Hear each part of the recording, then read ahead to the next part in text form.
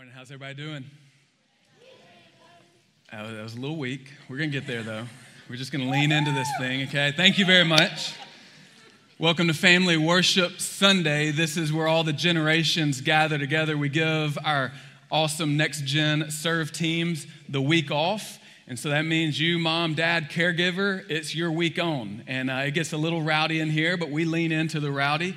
And I try to up my illustration game to keep people engaged and try to do what I do in a quick fashion. So let's get after it today. James chapter 3. So I recently went skeet shooting. Anybody ever been skeet shooting? Shooting it out of the sky, a disc that's thrown out there. I know that if you know me, I grew up in the southern part of the United States, and you might hear a little bit of a southern accent in me, and you might think, this guy probably has some history with guns, but I really don't. I've never walked into the woods looking for dinner, okay? I go to a giant food store to look for dinner. I don't go to the woods looking for dinner. I've never really shot anything out of the sky. And so when my friend asked me to go with him, I gladly did it, but I was a little bit intimidated. But then I started thinking, no, I've played duck hunt before, okay? Anybody ever played duck hunt before? Duck hunt, listen, for you kids, you got Fortnite going for you. That's a decent game, okay? But duck hunt is like peak video game experience. Are you guys tracking with me? This is where you've really peaked out in video gaming. And so I tapped into my duck hunting experience in my skeet shooting time, and I actually got pretty good at it, because what you really need to do is begin to see where that skeet is going and anticipate kind of the future and be out in front of it. You guys tracking with me? Similar in duck hunt. And so I actually got pretty good, and out of a few hundred discs, I shot one or two out of the sky. Now, I was studying our passage, James chapter 3, this week, and it made me think of my time skeet shooting, and that's an odd connection. I'll give it to you. But follow with me. God desires for each and every one of us to be able to anticipate what is ahead and to make decisions accordingly. God's word is not just a list of rules of what's right and what's wrong. It also provides us a framework by which you can make better decisions in life. And in making better decisions requires more than you just knowing what's right and what's wrong. Your life should be well positioned according to God's purposes and his plans. And a well-positioned station is where you need to be when you're skeet shooting. Also, you should anticipate where life is going. Very important when you're skeet shooting. And you should have the long view of your life. You should be looking out in front and making decisions accordingly. Today, ladies and gentlemen, boys and girls of all ages, we're talking today about wisdom. About wisdom. Now, that's not a topic of conversation that is prevalent in our culture today. Students, I don't know if you saw any social media posts this week about wisdom. Anybody? Anybody's social media filled up with posts about how you can become a wise teenager? It's not really there. Even though this is a key theme in the Bible, it's incredibly important, but the reality is most teenagers don't have a hunger for wisdom. I've not experienced one moment in my parenting of teenagers where my teenager walks in the room, sits me down, and asks, "Dad, what's the wise thing to do in this situation?" It just hadn't happened. Maybe in your house, we've talked about what's right and what's wrong, what's good and what's bad, what's righteous and evil, but we've never really had that moment where I didn't prompt them to ask me the question, what's the wise thing to do here? For teenagers, you don't really hunger after wisdom, but even most adults have a deficient view of wisdom. Many adults do not know how to use the wisdom of Scripture, the wisdom of God, to guide them in matters of everyday living. But for King Solomon, who had just begun to reign over Israel, when asked by God, "What's one thing you want?" what was his reply? Think about that. Kids, if you could ask one thing from God, students, You get one thing. It's going to be a yes, whatever you put on the table. Adults, where are you going with that question? For Solomon, he asked for wisdom. Not power, not wealth, not fame, not a long life. In fact, Solomon wrote in Proverbs 8, verse 11, for wisdom is better than jewels, and all that you may desire cannot compare with her. You can't desire for anything that is more valuable than what we're talking about today. Solomon knew something that we need to wrestle with today, and that is that wisdom is far more valuable than fortune or fame. And it is essential to get it and to increase your levels of it in order to navigate life as God intends you to do. Proverbs chapter 4, verse 11 and 12, it says, I have taught you the way of wisdom. I have led you in the paths of righteousness. When you walk, your step will not be hampered, and if you run, you will not stumble. When you get wisdom and you are on the path of wisdom, you can take steps forward and not stumble. You can take off running and you're not gonna stumble. This is where we're going today, ladies and gentlemen. God's desire for each of our lives is to be on a path that will lead to better decisions. In fact, there is a path, there is a way of life, there's a skill that will allow you to make better decisions, resulting in fewer regrets. And that path is paved with wisdom. And God's word says, at all costs, whatever you need to do to get this, do it. Because all that you desire cannot compare with her. I remember being a teenager. Students, I'm tracking with you. I understand your life in some ways because I was a teenager before. And if I could just be real in this moment, I remember being a teenager and not necessarily disagreeing with the truth claims of Christianity. I didn't reject Christianity because I didn't think it was true. I rejected Christianity in a lot of ways because I thought it was boring. I thought what it would do would be confine me and constrain me into a life that would restrict some of the fun that I wanted to experience in this life. And maybe you're sitting here today and you're thinking, man, Pastor, if you're talking about better decisions and what's the wise thing to do, that's really gonna restrict me come Friday night. I'm not sure if I want this.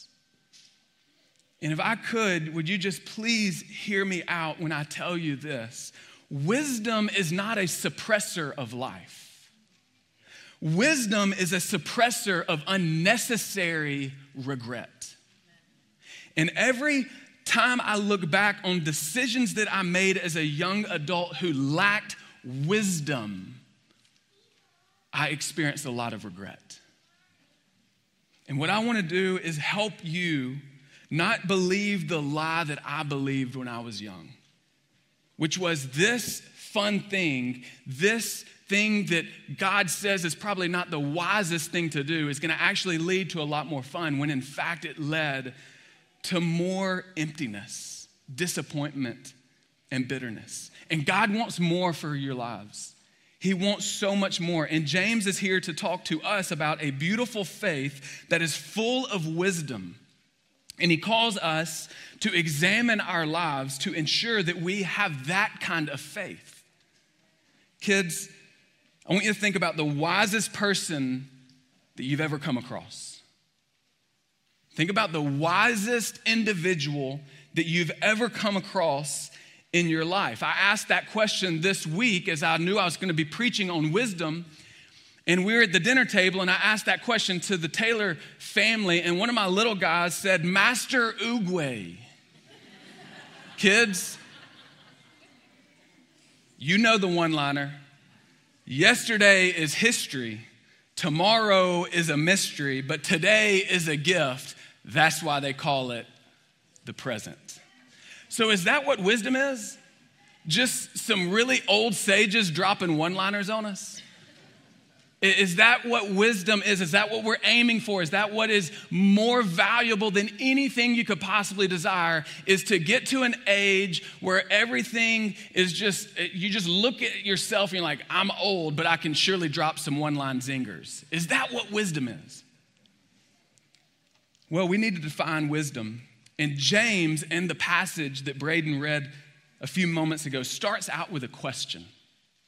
And the question is this. In verse 13 of James chapter 3, who is wise and understanding among you?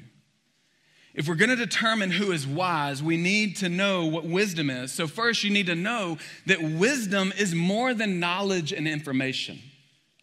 Wisdom and knowledge are not the same thing. A wise person will be knowledgeable, but a knowledgeable person is not necessarily wise. Now, I don't want to cut out the legs from up under our parents who are gathered with us today that put a high priority on studying and passing exams and doing your best. I know that there's an important aspect in which we devote to academic excellence. But can I tell you that God's word doesn't put a lot of weight on us knowing some information so that we can pass an exam.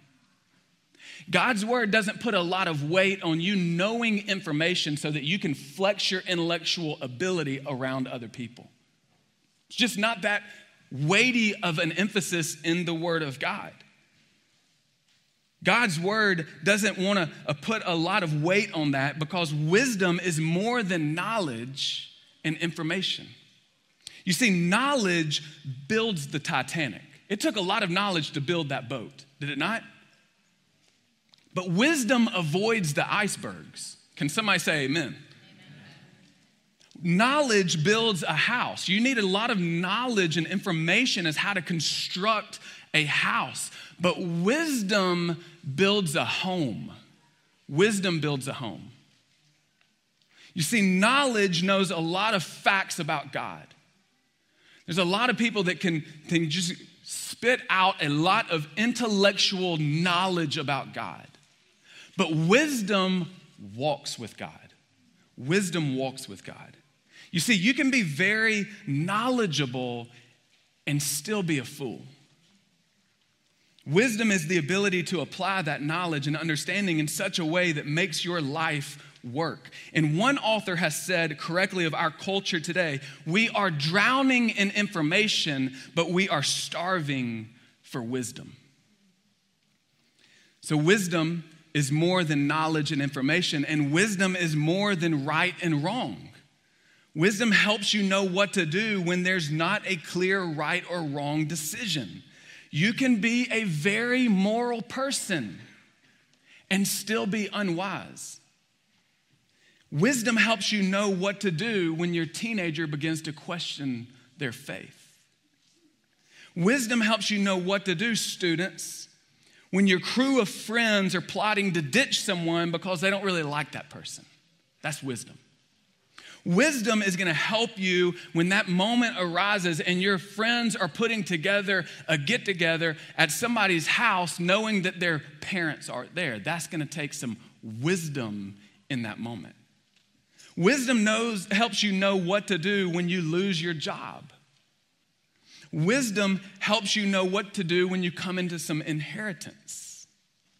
The word wisdom in Scripture includes being moral, but it goes beyond that. It's making the right decisions when there's no clear moral law telling you what to do. Now, some of our decisions you're going to make this week, all you need to know is knowledge. You get sick, the doctor tells you what medicine to take. All you need to know is the knowledge. I need to go get that medicine and take it. But other decisions you make you're going to need to know God's moral law. You don't have to pray about fleeing sexual immorality. There's a clear right or wrong there. So when you're faced with a situation to view inappropriate images or inappropriate videos, you don't need to sit there and pray for wisdom. You flee. God has already spoken in those instances. There's an obvious right and obvious wrong, but there's no Bible verse to tell you exactly who you should date. Parents, I know I'm stretching it here. You're thinking, oh, yes, there is. I can tell you exactly where that Bible verse is. Listen, it's a wisdom decision. There's no clear right or wrong.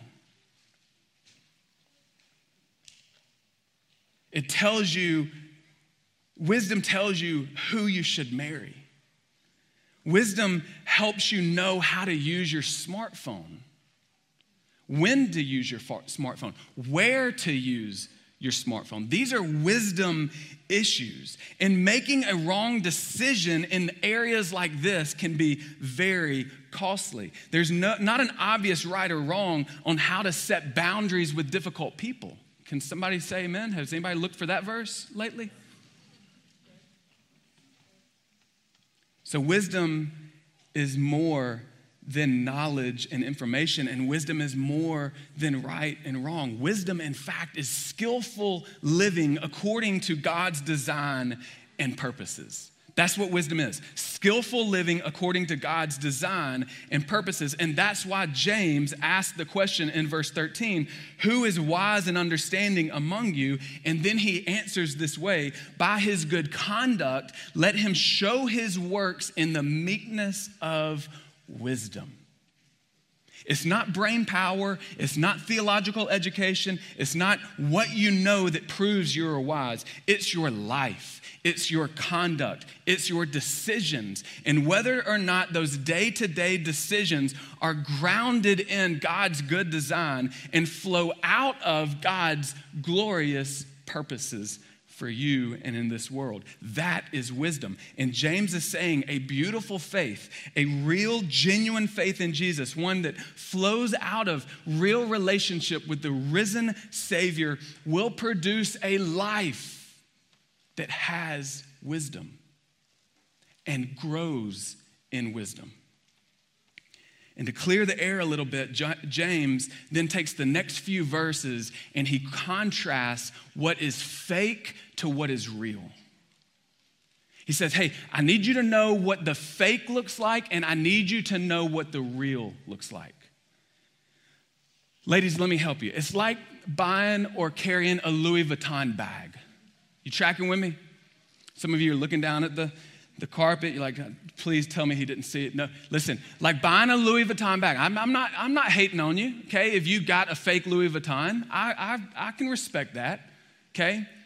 But what happens is you need to know what the real thing looks like and what the fake thing looks like. And there's not really much difference in terms of life value and whether or not you got the real Louis Vuitton or you got the fake. But James is coming in saying, no, listen. What we're about to talk about is very important. And if you have the fake stuff, it's going to be very obvious. And here's what this looks like. And if you have the real thing, this is what this is going to look like. And so James goes in verse 14, he says, but if you have bitter jealousy and selfish ambition in your hearts, do not boast and be false to the truth. He gives two characteristics of this fake stuff. It's a life marked with bitter jealousy. I want what you have. I don't want you to have what I want that you have. He uses the word bitter because it means it's malignant, it's spreading, it's cancerous, it's working its way into everything. And he uses the word selfish ambition. He says, listen, ambition is not necessarily bad, but selfish ambition is. And this is a quality of life. It's how you make decisions where you're at the center of it all. You are at the center of it all. It's your world. It's your way. You get your results. You're the center, and you will drive that however you need. In fact, people oftentimes can become pawns in your hand because you're operating out of this fake stuff. And he says this fake stuff, this fake wisdom pumps out decisions in your life. In verse 15, he says, this is not the wisdom that comes down from above. So if this is the fake stuff, where's it coming from?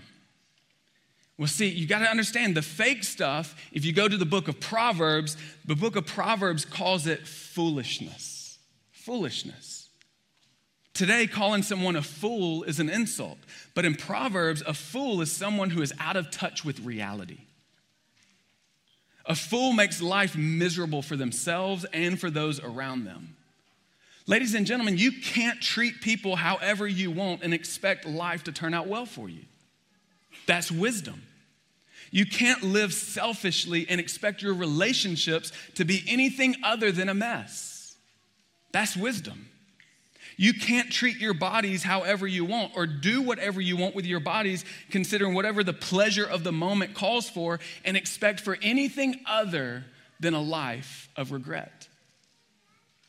So ultimately, foolishness, this fake stuff, is when you make anything the center of your life besides God. And James says this is not the wisdom that comes from above.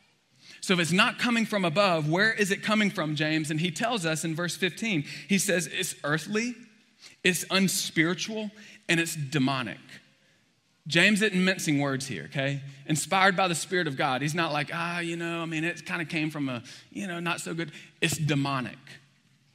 When that's your operating system, when bitter jealousy and selfish ambition is kind of the operating system by which you make decisions, that is earthly, unspiritual, and it's demonic. And he's not done, because in verse 16, he says, where jealousy and selfish ambition exist, there's your two qualifying characteristics. There will be disorder in every vile practice. There will be disorder in your life. Your decisions will lead to more and more disorder, disturbance, upheaval, instability, confusion. Your life will be more and more out of control. But he says also there will be every vile practice. It will be evil. That's the decisions that lead you to unwise decisions. That's a heart that leads you to unwise decisions. And these things will result in a life that's less and less manageable. I learned a military term this week in my study. It's FUB, F-U-B-B. Any military guys know where I'm going on this one? We're going to keep it PG. The FUB means it's fouled up beyond belief. That's the military term, FUB.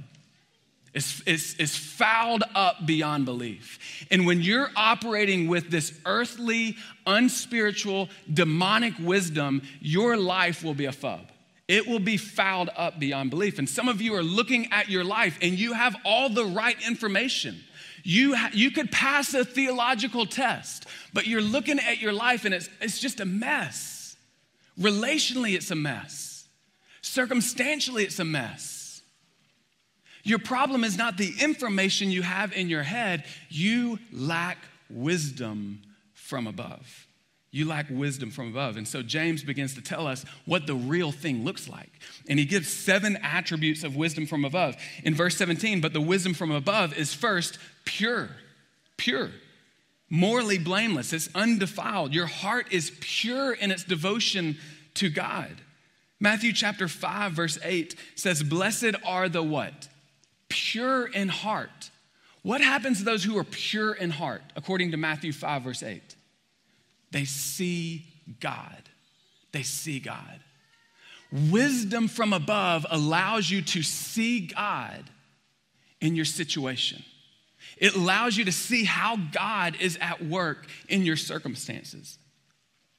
Wisdom sees God. There's a pure motive. You see God and there's a purity of focus on God. He goes on to say in verse 17, then peaceable. It's first pure, then peaceable.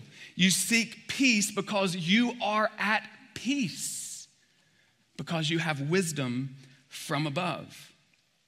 Philippians 4, verse 7 says, the peace of God, talking to Christians, it says, the peace of God, which surpasses all understanding, will guard your hearts and your minds in Christ.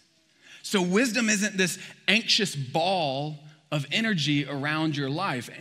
Wisdom isn't this nervousness that's just permeates your life because things aren't going exactly how you would want them to be. So parents, let me ask you this question. Is your parenting reflecting that which comes from above? Is it peaceable? Sometimes parenting teenagers, it can feel more like a famous meme that went viral, a couple of years ago. This is what sometimes parenting teens can you can kind of experience life this way, and you're like, there's nothing peaceable about this, right? And can I tell you why sometimes it's this way? Can we just keep it real here? Why it's this way is, listen to me, because you're parenting young adults who have a serious deficit in wisdom. And that can be very scary, can it not? Parents, terrifying. Students, give us some grace, please. It's hard to be a parent of teenagers because we can see where there's a deficit in wisdom. You can know right and wrong and still make decisions and get down the road and have a life of regret. And Proverbs says that many young people lack this wisdom. And so it can be really scary to parent teenagers. And here's where I just want to give a plug to our student ministry parenting workshop. You should have, if you're a parent of a teenager, received emails about this. But this Wednesday night at the Douglas Community Center in Leesburg, Casey Whitehouse, our director of student ministry, and myself are going to help parents think about how you can parent out of wisdom from above. How you can be better listeners and better communicators with your students. There's going to be childcare is going to be provided. Students are going to have their own worship service where they can worship the Lord and sit under God's teaching. And parents, we're going to get real and help you think through how you can parent your teenager with wisdom from above. All parents are welcome. There's even going to be childcare for younger kids. I remember Eliza Huey, our director of counseling, said one time, we were in a meeting, and she said, a common mistake of parents is trying to hold on to authority as your child grows in age, rather than stepping into influence. And some of you, you're parenting 2-year-olds, 3-year-olds, and you need to get some authority. There's some right or wrong. You need to do it right away, all the way with a happy heart, right? But any parents try to do that with a 17-year-old? It doesn't work as well.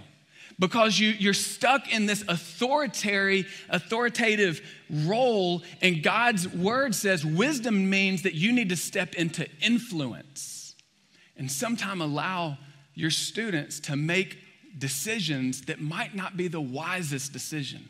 Everything's not black and white. Everything's not right or wrong, and our students need to grow in wisdom, and part of parenting is helping them to grow in that wisdom. So, first pure, then peaceable. He also says that wisdom from above is gentle. It's willing to yield. You don't always have to be right. Listen, you know you're operating in God's wisdom, the wisdom that comes from above, when you can be wrong sometimes. Number 4 is open to reason. You're persuadable. You're a good listener. You're open to reason. You're also, number 5, full of mercy and good fruits. This is more than just being nice. Wisdom from above is more than being nice. It's giving practical help to those who are in need. Wisdom is compassion in action, is what James is saying. And he goes on, he says, wisdom 6 is impartial. Your treatment is giving courtesy and respect to everyone, because they're made in the image of God. Everyone you treat with courtesy and respect. Every waitress you encounter, every car you encounter on rush hour in Route 7. Wisdom from above requires that you treat them with courtesy and respect, because they're made in the image of God. And finally, James says it's sincere. It's living without hypocrisy. What you see is what you get when you have wisdom from above. There's no mask, there's no pretense. So James gives us these 7 characteristics of wisdom from above, and James then gives a summary statement, which many believe is like a popular proverb of the day. In verse 18, he says, "And a harvest of righteousness is sown in peace by those who make peace." So James wants to know, does your life look like this? Do those 7 attributes, do you have those attributes? Are you growing in each of those 7 attributes? Do you have wisdom? Are you a wise man, a wise woman, a wise student. He wants us to see a faith that is beautiful. And a faith that is beautiful, you can't disconnect what you say you believe with how you behave. You can't do it. And James is here to call us out and say, listen, a faith that is beautiful is a faith that has wisdom from above. So if you want to see who is the wisest in the room, we don't need to have a philosophical debate and we don't need to have a theological test. He says, look at their life. Look at their life. In fact, James is giving us a test. And you don't pass or fail this test based upon the information you have. You pass or fail this test based upon the wisdom that you live out in your life. So students, who in here really loves it when your teacher gives you a pop quiz? Anybody? You weren't prepared. We had one here, okay? There's zero in my household that enjoy a pop quiz. In fact, when their teacher, let's say their English teacher in high school gives them a pop quiz, I hear about it at night, you know? But James is giving us a pop quiz. And so I thought, let's give a pop quiz. So everybody get your phone out. If you are an adult, you need to get your phone out. Students, you don't have to take this pop quiz, okay? Kids, you don't have to take the pop quiz. You just sit back and you watch. And you need to go, if you're an adult, whether you're a parent or not, whether you're a young adult or an older adult, whether you're married or single, every adult is going to take this pop quiz that James has given us. And again, you're not going to pass or fail based upon whether or not you have the right information. It's going to be based upon your life, your conduct. And here's how you do this. You can go to that QR code or you can go to menti.com and you can enter the code there on the screen. I'm going to give you just another minute. Menti.com. James is giving a pop quiz, not Pastor Britten. This is James. I'm just letting the text do the work here, okay? Let's go for it. First question. On this pop quiz, it's not testing your knowledge, it's testing your wisdom. Do you pray about and humbly submit your decisions to God? Now, before you answer the question, it's not asking, do you humbly submit the decision of whether or not to go to church on Sunday? James is asking, what about Monday afternoon? What about when there's conflict in the marketplace? What about when there's a disagreement in your home? Are you praying about and humbly submitting your decisions to God? And your option is, I rarely do this. I occasionally do this. I oftentimes do this, thinking about the day-to-day decisions of your life, or I always do this. Now, we have 5 who are very bold in saying they always do this, okay? Do you pray about and humbly submit your decisions to God? Let's go question number 2. Do you rely on God's word for guidance when making your decisions? Again, more than the right or wrong decisions, the day-to-day decisions, how you invest your time, how you invest your money, how you relate to difficult people. Are you allowing God's word to give you guidance in making those decisions, those wisdom decisions? So now we have double the number of people who are really bold in saying they always do this, okay? There's going to be counseling sessions afterwards for those who are not truthful. Let's go to number 3. In your decisions, are you able to make connections with how God's world works and how your decisions relate? Do you see the connection there? Do you see the connection of your Monday afternoon decision in the overall purpose of God for this world? Do you connect how you parent your small child? Do you connect how you parent your adult child that's out of the house? Are you connecting those decisions and how God's world works and how your decisions relate to the purposes of God? I'm happy to say that we didn't increase in the number of people who are inaccurate in their quiz taking. Let's go to the next one. Are your decisions reflective of what we've just looked at? James chapter 3, verse 17 and 18.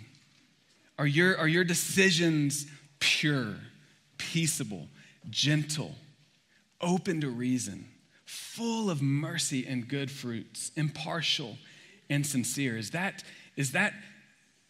reflect what your decisions look like? Again, rarely, occasionally, often, or always.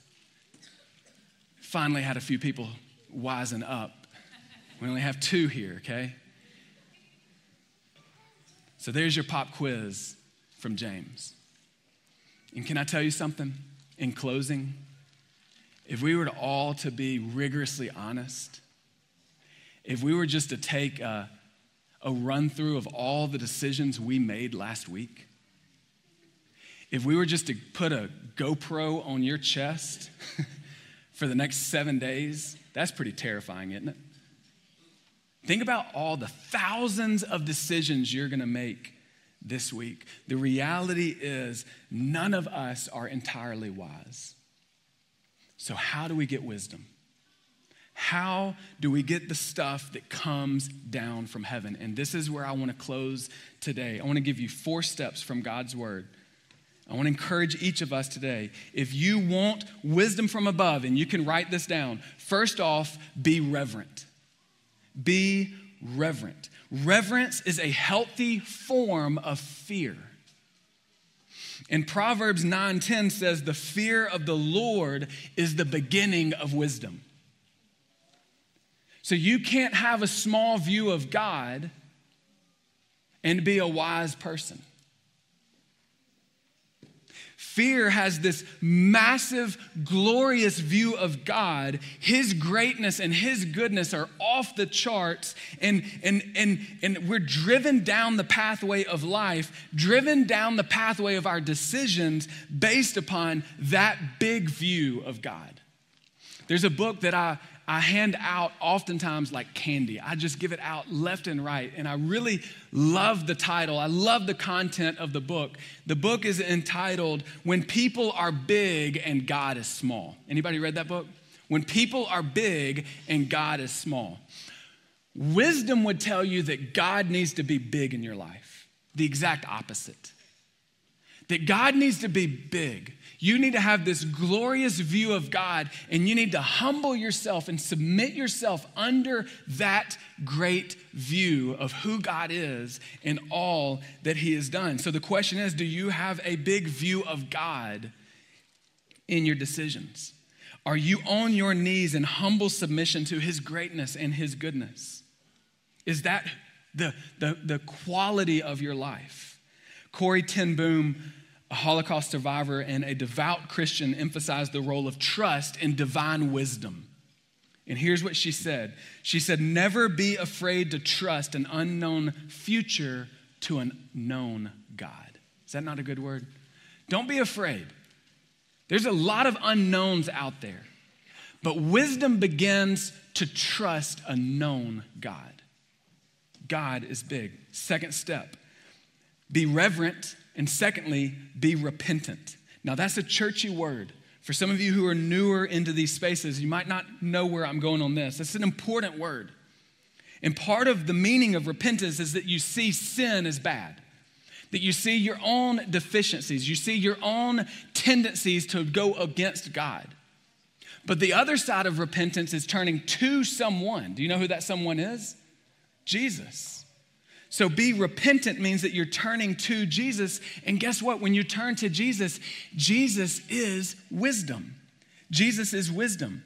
In 1 Corinthians 1:24, but to those who are called, both Jews and Greeks, Christ, the power of God and the wisdom of God. So listen to me. When you turn back to Jesus in your life, when you're tempted to go away and you turn back to Jesus, you're turning back to wisdom. When you go wayward in your faith journey and you turn back to Jesus, you're coming back to wisdom. Listen to this quote from Paul Tripp. Author Paul Tripp, he says, to sinners, and that includes all of us, wisdom is not natural. It's hard to gain wisdom by research or experience because they are filtered and interpreted by our own foolish hearts.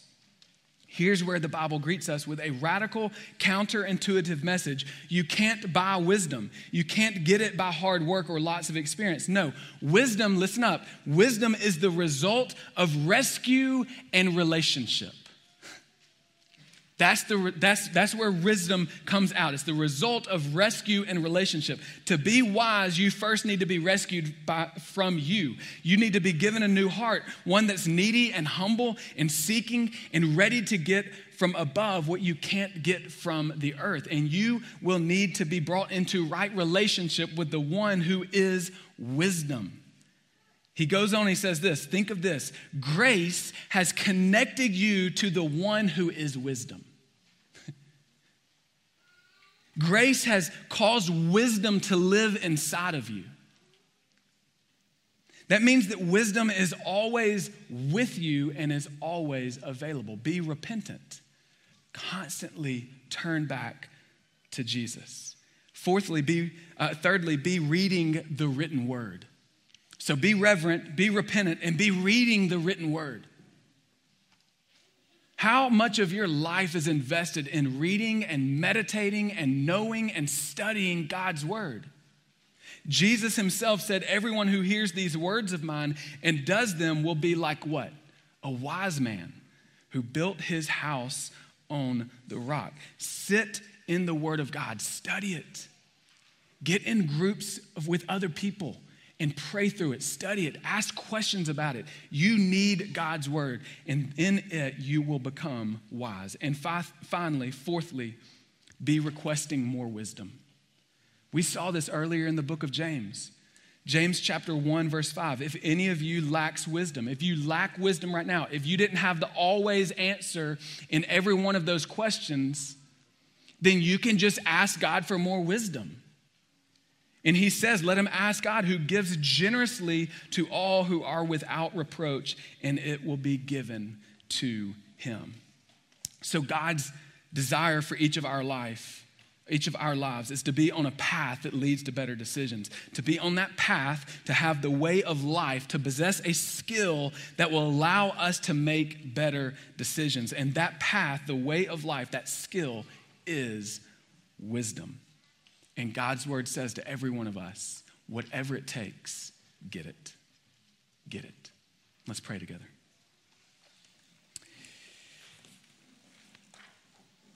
As we come to a time of response to the preaching of God's word, we want to give every single one of you, every boy and girl, every student, every adult, the opportunity to respond to God's word today.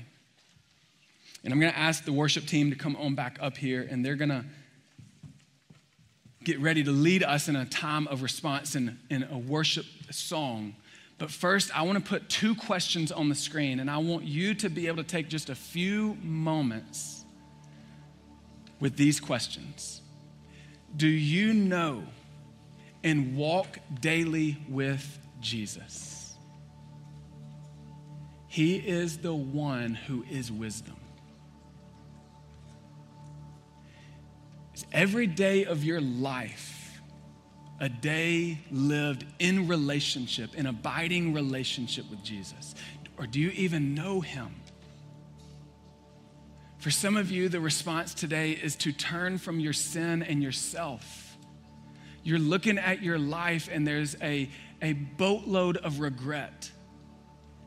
And it's unmanageable, because you've been operating out of a system that is unspiritual and it's earthly and demonic. And God's calling you today to repent, to turn from your sin and yourself and to turn to Jesus. Some of you have made that decision. You have a new heart, but this is something that's kind of been put on the back burner for some time. And you need to return to Jesus. Do you know and walk daily with Jesus, the one who is wisdom? And then the second question is this: what practical steps can you take to cultivate God's wisdom in your life? Maybe you take just a few moments and journal or pray and ask God, help me cultivate wisdom in my own life. I'll give you just a few moments to do that.